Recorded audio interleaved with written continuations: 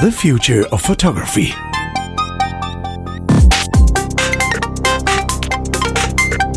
Adrian, it's time to catch up. It is. It's good to hear your voice.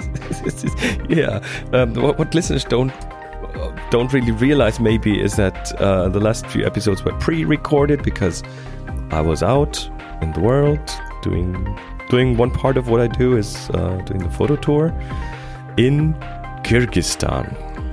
Yeah, that made me very, very envious.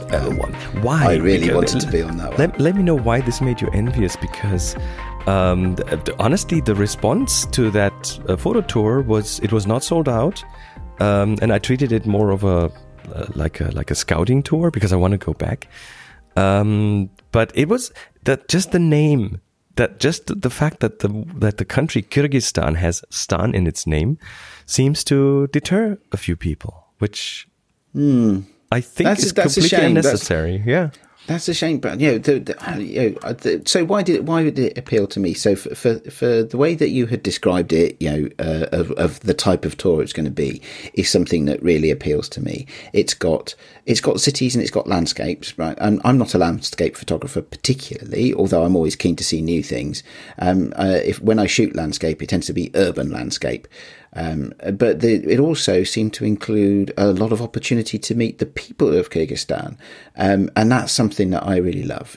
Just diving into as far as you can as a tourist, diving into the culture, getting the chance to see how people live and meet things. It was exactly the same with the trip we did to Bhutan in 2017. It was it was all of that, and it was about. It wasn't about what you saw. It was about, well, yes, it was, but it was also about who you met.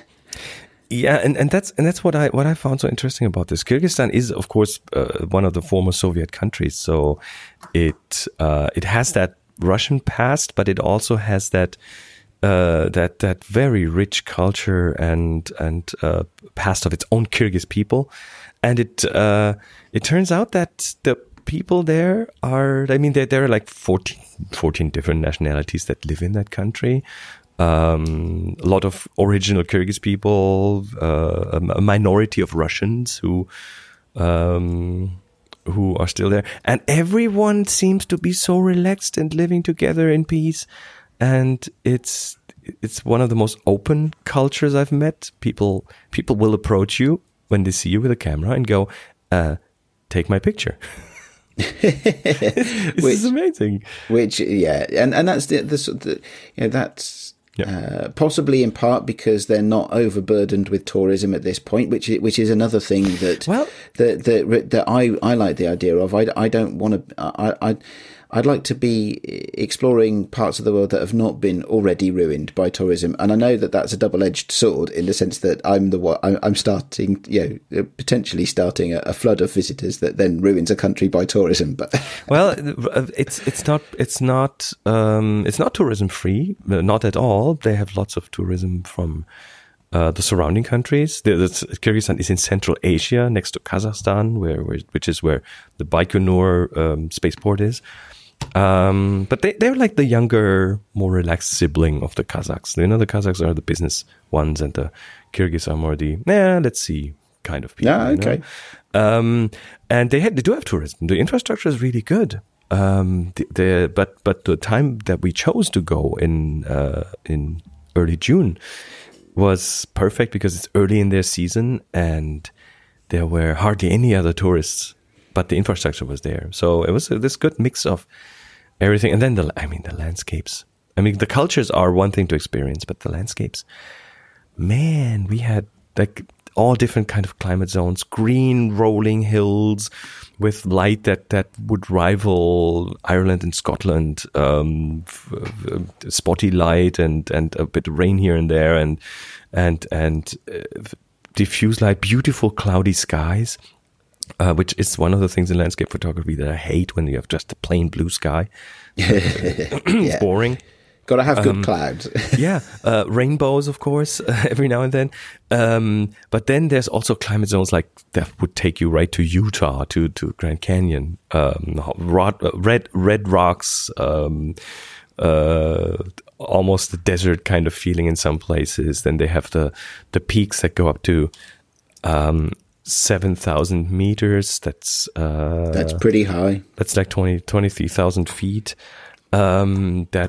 That have snow on them, and those surround the country in the valleys, and it was so diverse and such an amazing amount of photo opportunities. This country, I knew that it would be interesting, but I didn't know it would be that interesting. So yeah, we're going back next year.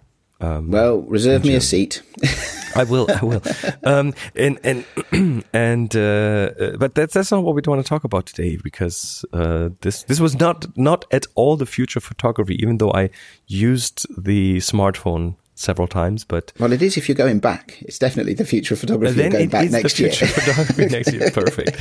But it was pretty much a photo themed tour that was about catching the odd sunrise and being out in places that our guide was a photographer who knew the places and stuff. It kind of brings photography back to what's important, that you are at the right time at the right point, that you learn how to see light and how to read light and how to use it.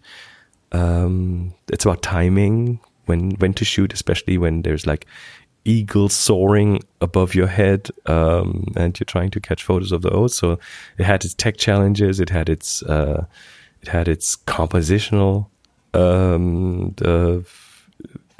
sides to it. So it was. Anyway, let's get to the show. Let's get to the show. Yeah, this one's titled Bits and Bobs because that's what it is. It's pretty Fair much enough. A collection of unrelated things, but I still found them interesting to manage. And I've chosen 3 of those. And the first one... Sorry, go ahead. No, I was going to say, tell me. Let's go for it. Yeah, the first one is, the kind of a heavy topic again. Harkens back to episode 82 that we did here on the show just recently, titled "Want Justice? Give Me Private Photos."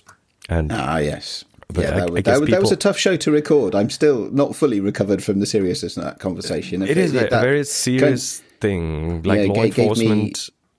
Gave me moments of thought after we recorded that show. Even during the recording. My brain kept going on that one. I still haven't quite shaken it off because it's an important thing. But, so anyway, on you go. The whole like your phone and other things in there are so private that it kind of feels wrong to give those up for almost anything. And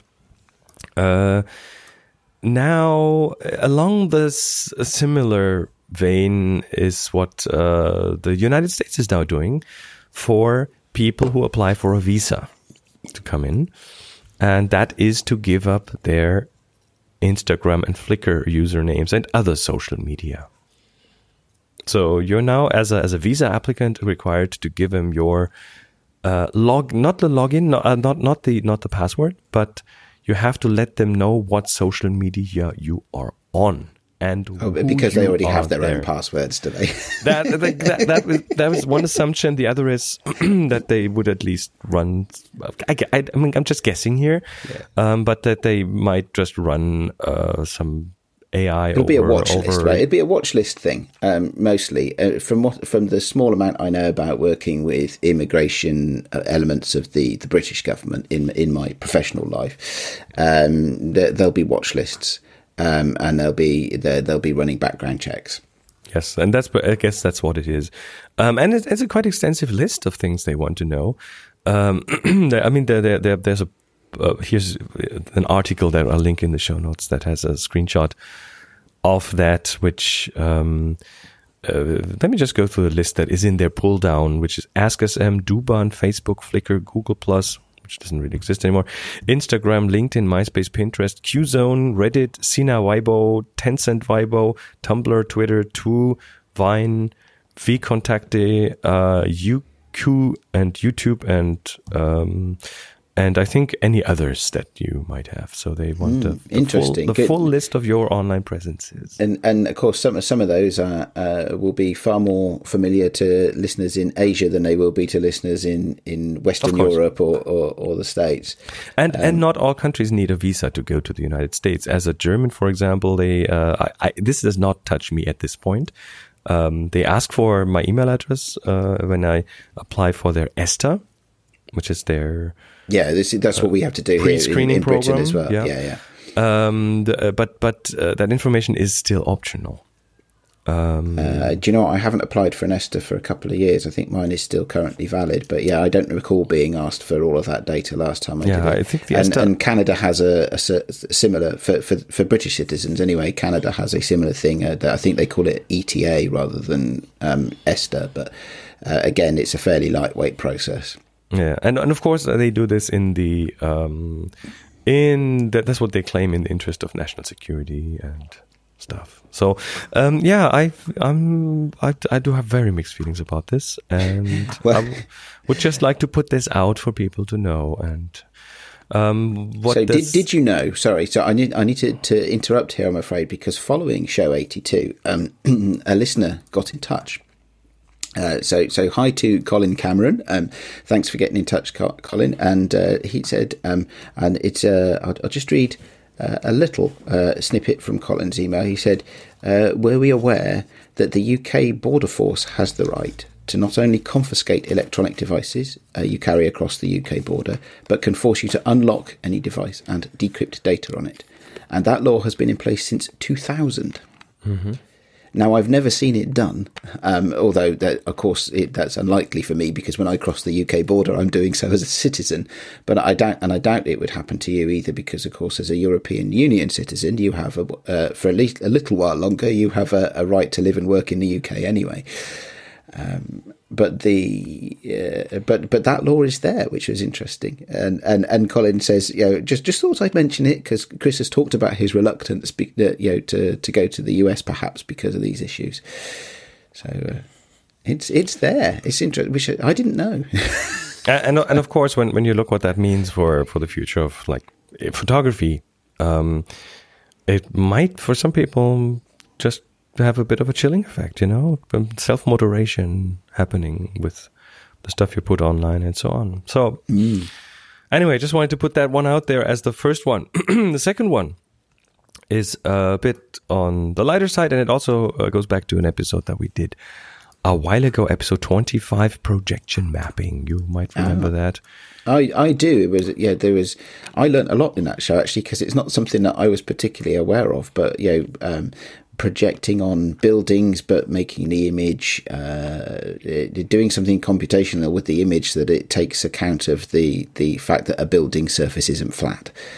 So I think projecting on things like castles and palaces and exactly. And old buildings. Yes, yeah. So this one is just a YouTube video that I found. I do subscribe to testit.com, which we've also mentioned here a few times before, which is the maker channel that has grouped around Adam Savage of Mythbusters fame, and he also used to be a model maker and prop maker for ILM, Industrial Light and Magic, which is George Lucas's special effects company. Yep.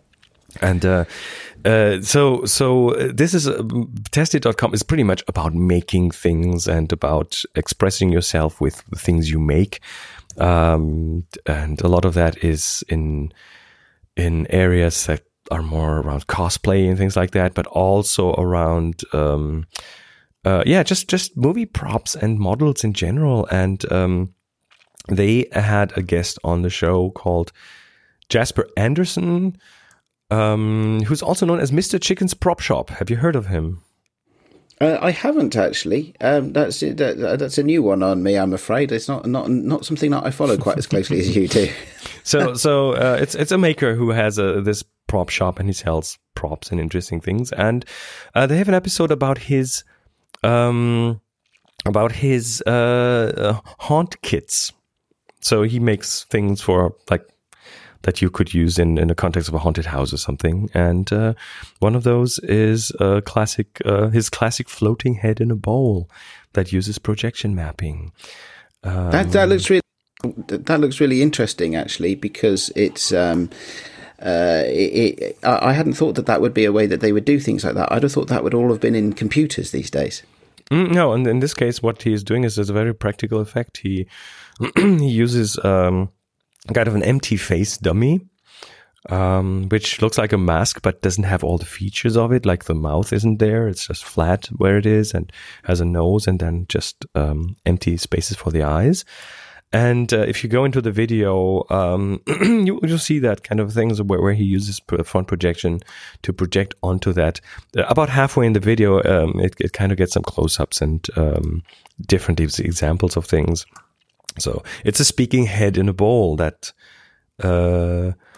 he built, and then he goes a bit further, like this whole thing in context with a hat and hair on, and in an animatronic. So instead of front projection, he uses rear projection for that. So the projector is built into the system, and the head dummy is pretty much a shell that acts as a screen. So I found this interesting. So yeah, anyone who's interested in this kind of projection mapping thing, that's definitely, and making and props area, that is something that's worth looking into. And then last but not least, it is there was another WWDC recently, which is Apple's there was, wasn't there? Worldwide Developer Conference. Yeah. And we know the two of us are iPhone users, so this is kind of interesting for us, especially as we have a keen eye on what smartphones are doing and how they will no doubt be the future of photography. And they announced iOS 13, which is their operating system, and it has new photography features. So I think it's slated for a September release, so it will go through its beta cycles now. Sorry, I have to edit that out. So we'll have to go through its beta cycles, and you will have a few brave souls who install a very early release of that, which I do not recommend. But yeah, it has photo editing and other photography related features that are, I would say, are not earth shattering, but pretty welcome to. So there's two things, there isn't there? Two things I'd like to pick up about this, rather than talk about the individual things. The thing that hit me, two things. One is that we're getting to a point now where there is enough functional upgrade that is not available on my older phone. That it's actually almost worth getting a new one. I say almost because I probably won't, because my phone takes perfectly good pictures as it is, and I'm not sure how much I would use new modes of portrait lighting. But the other thing that really interested me from WWDC is that I, of course, I'm an iPad user. Mm. And when I say iPad user, I mean I try to do photographic work on my iPad. I guess should I just qualify that and say I am not taking photos with my iPad, but I'm trying doing which I still editing. think looks kind of funny. It's still, yes, it still does look funny to me. But you see more and more, and I work in an area at the moment which attracts quite a lot of tourists at this time of year. We do see tourists walking around taking photographs with their iPads, of course, and there are good cameras in those as well, of course. Oh yeah, and you have the biggest viewfinder that you could wish for. So, yes, you do. You certainly do. Yes, but it still kind of looks weird, yeah. It does look a bit weird, yeah. Even if just because people decide to carry them around all day, which not something I would prefer to do. But the thing so now, of course, there's a thing called iPad OS. So iOS 13 is being split into two branches of code, which at one level chills me to the bone, as I'm sure it does to you with your background in software. But code branching is not a happy place to go. You don't do it lightly. But the concept of an iPad OS where they will be developing stuff specifically that the iPad can do because of its screen real estate actually is really interesting to see where that could go for me. One of the big things that has come up is, and I don't want to talk about this too much actually, because I want to have a show on this. But stuff they're doing with things like external peripherals, stuff they're doing with file system, stuff they're doing, some of the things that My personal iPad workflow has had to make workarounds over the years because of the lack of those things. And now you can pretty much like plug a memory stick in, and you will be able to directly import into your photo app of choice, right? Exactly, which was not possible until now. So yeah, they're simplifying this. But let's leave this for a separate show because yes, I don't want to go there. But it was interesting and welcome. And I think for those of us that are experimenting with iPads as a I won't call it a laptop replacement. But as a primary tool. An iPad as a primary tool as opposed to a secondary tool in a photographic context. And with the announcement of iPadOS, your iOS centric workflow starts to become more interesting for me too now. Just saying. I'm the future of photography, mate. That's it. You're just lagging behind. No, what I wanted to briefly touch on was the Photos app, which is on every iPhone, and it's Apple's default Photos manager. Yes. And just a few of the things that they announced for that. And one is just a general revamp in usability. When you edit photos, contrast and colors and stuff, they have a new UI for that now, and new tools and adjustment dials that are kind of, the usability that was kind of lacking in the past, at least a bit. Yes, so it's going to be good to get my hands on that. I'm not a beta tester, I'm very. In fact, I don't even usually take the first release. I usually wait for the .1 release of most things. Yeah. So in fact, I don't even know what's the current Mac operating system. I think I'm not even on the current Mac operating system. Actually. On the Mac, we're on Mojave 10.14.4. So if I hit the little apple and say about this Mac, I am on High Sierra, whenever that was, 10.13. So I probably should do something about that. But you might want to look into that. Yeah. Anyway, Photos app. Back to Photos app. The second thing is they have this portrait lighting feature, which takes the depth in the scene into account using those several cameras to get depth information and add lighting effects. They now added a new one they call High Key Mono, which is kind of a white background instead of a black background and different lighting applied, artificial lighting applied. But now you also get to adjust the position of those lights and their intensity. So virtual lights. I don't know how this is implemented, so that's just what I got from their marketing material. But so will you be able to use this? So I can't use this because my phone is too old, and you have a modern one, but it's only a single camera one, isn't it? I got the XR, which only has the stereo camera facing me. Which you can do portrait selfies. I can do portraits, studio portraits, lighting selfies. Yes. One thing that is very, very welcome to me is something I had to use a separate app for in the past, and which is sorely missing, is being able to edit video. And I'm not talking editing video in terms of cutting it up and making movie productions. No, this is about just basic things like brightness, contrast, and so on, the basic filters that you need and that you have for the photos. Those will now be available for videos as well. That could be quite powerful, yeah. Yeah, not being able to run, having to run your videos, even the smallest snippets that you think might need a bit of correction, and being able to change those now, not having been able to. That was missing, yeah. You also can rotate video. Finally, that's another thing. The 90-degree rotation. Have you ever had the case where you started the video accidentally in portrait mode and then you turned the phone while it was recording, but then in the end you had this 90-degree rotated video because the phone thought it was in the wrong rotation? I don't think I have. I'm still pretty traditional in that sense. It happens to me all the time. Does it? Oh, okay. Yeah. So 90-degree rotation. I tend to use a different app rather than the OS camera app. And I'm much a stock app user most of the time because of the availability, the easy accessibility from the home screen. And now there's one more thing, and that's in the AI fields, in the smarts field of the phone. And Apple is very, very adamant about constantly reminding you that they are doing on-device machine learning. They have this whole big thing about privacy, and so they don't, at least a lot of things they will not hand into the cloud. And one of them is your photos management.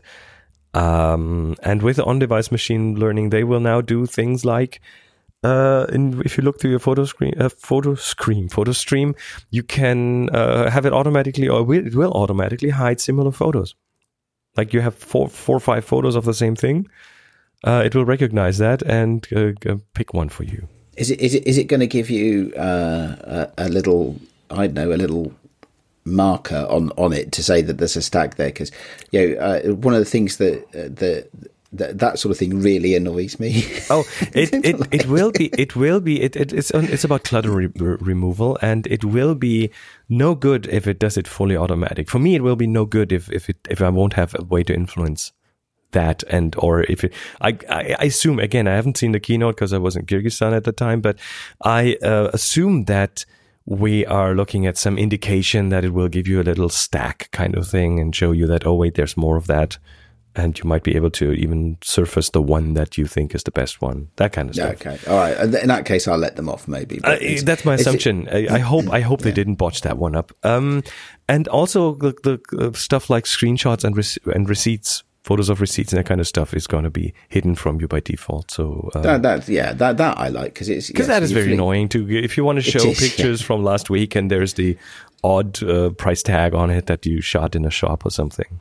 Yes, yeah, that's definitely one that I would welcome. That one definitely. Yeah. So and I think they had also added some autoplay for live photos and for videos. So that is as in your social media now, where most videos would start automatically playing. That's I assume that is also configurable in some way. But again, that's pretty much it. That's what they announced.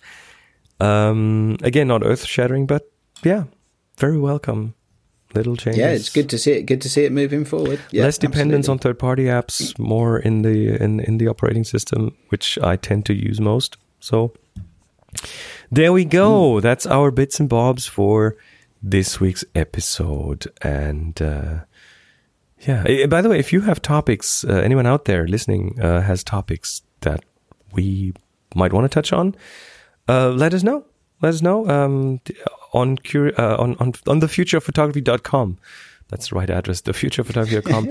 Are you sure you know which podcast you're recording now? No, I don't. And I'm a bit under the weather, so maybe that helped. Maybe that is a bit of an excuse, at least. No, absolutely. No, just funny. I thought you were going to rename us Curiously Polar. Then I was close to doing that. The address is thefutureofphotography.com, and there's ways to contact us there. We have a Twitter account that is TFOP now. And if you have topics or suggestions for things to talk about, by all means, let us know.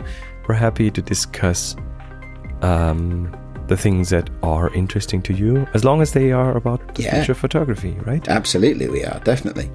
All right, so that's it for today, and we'll be back in a week with more interesting things. And until then, take care. Goodbye.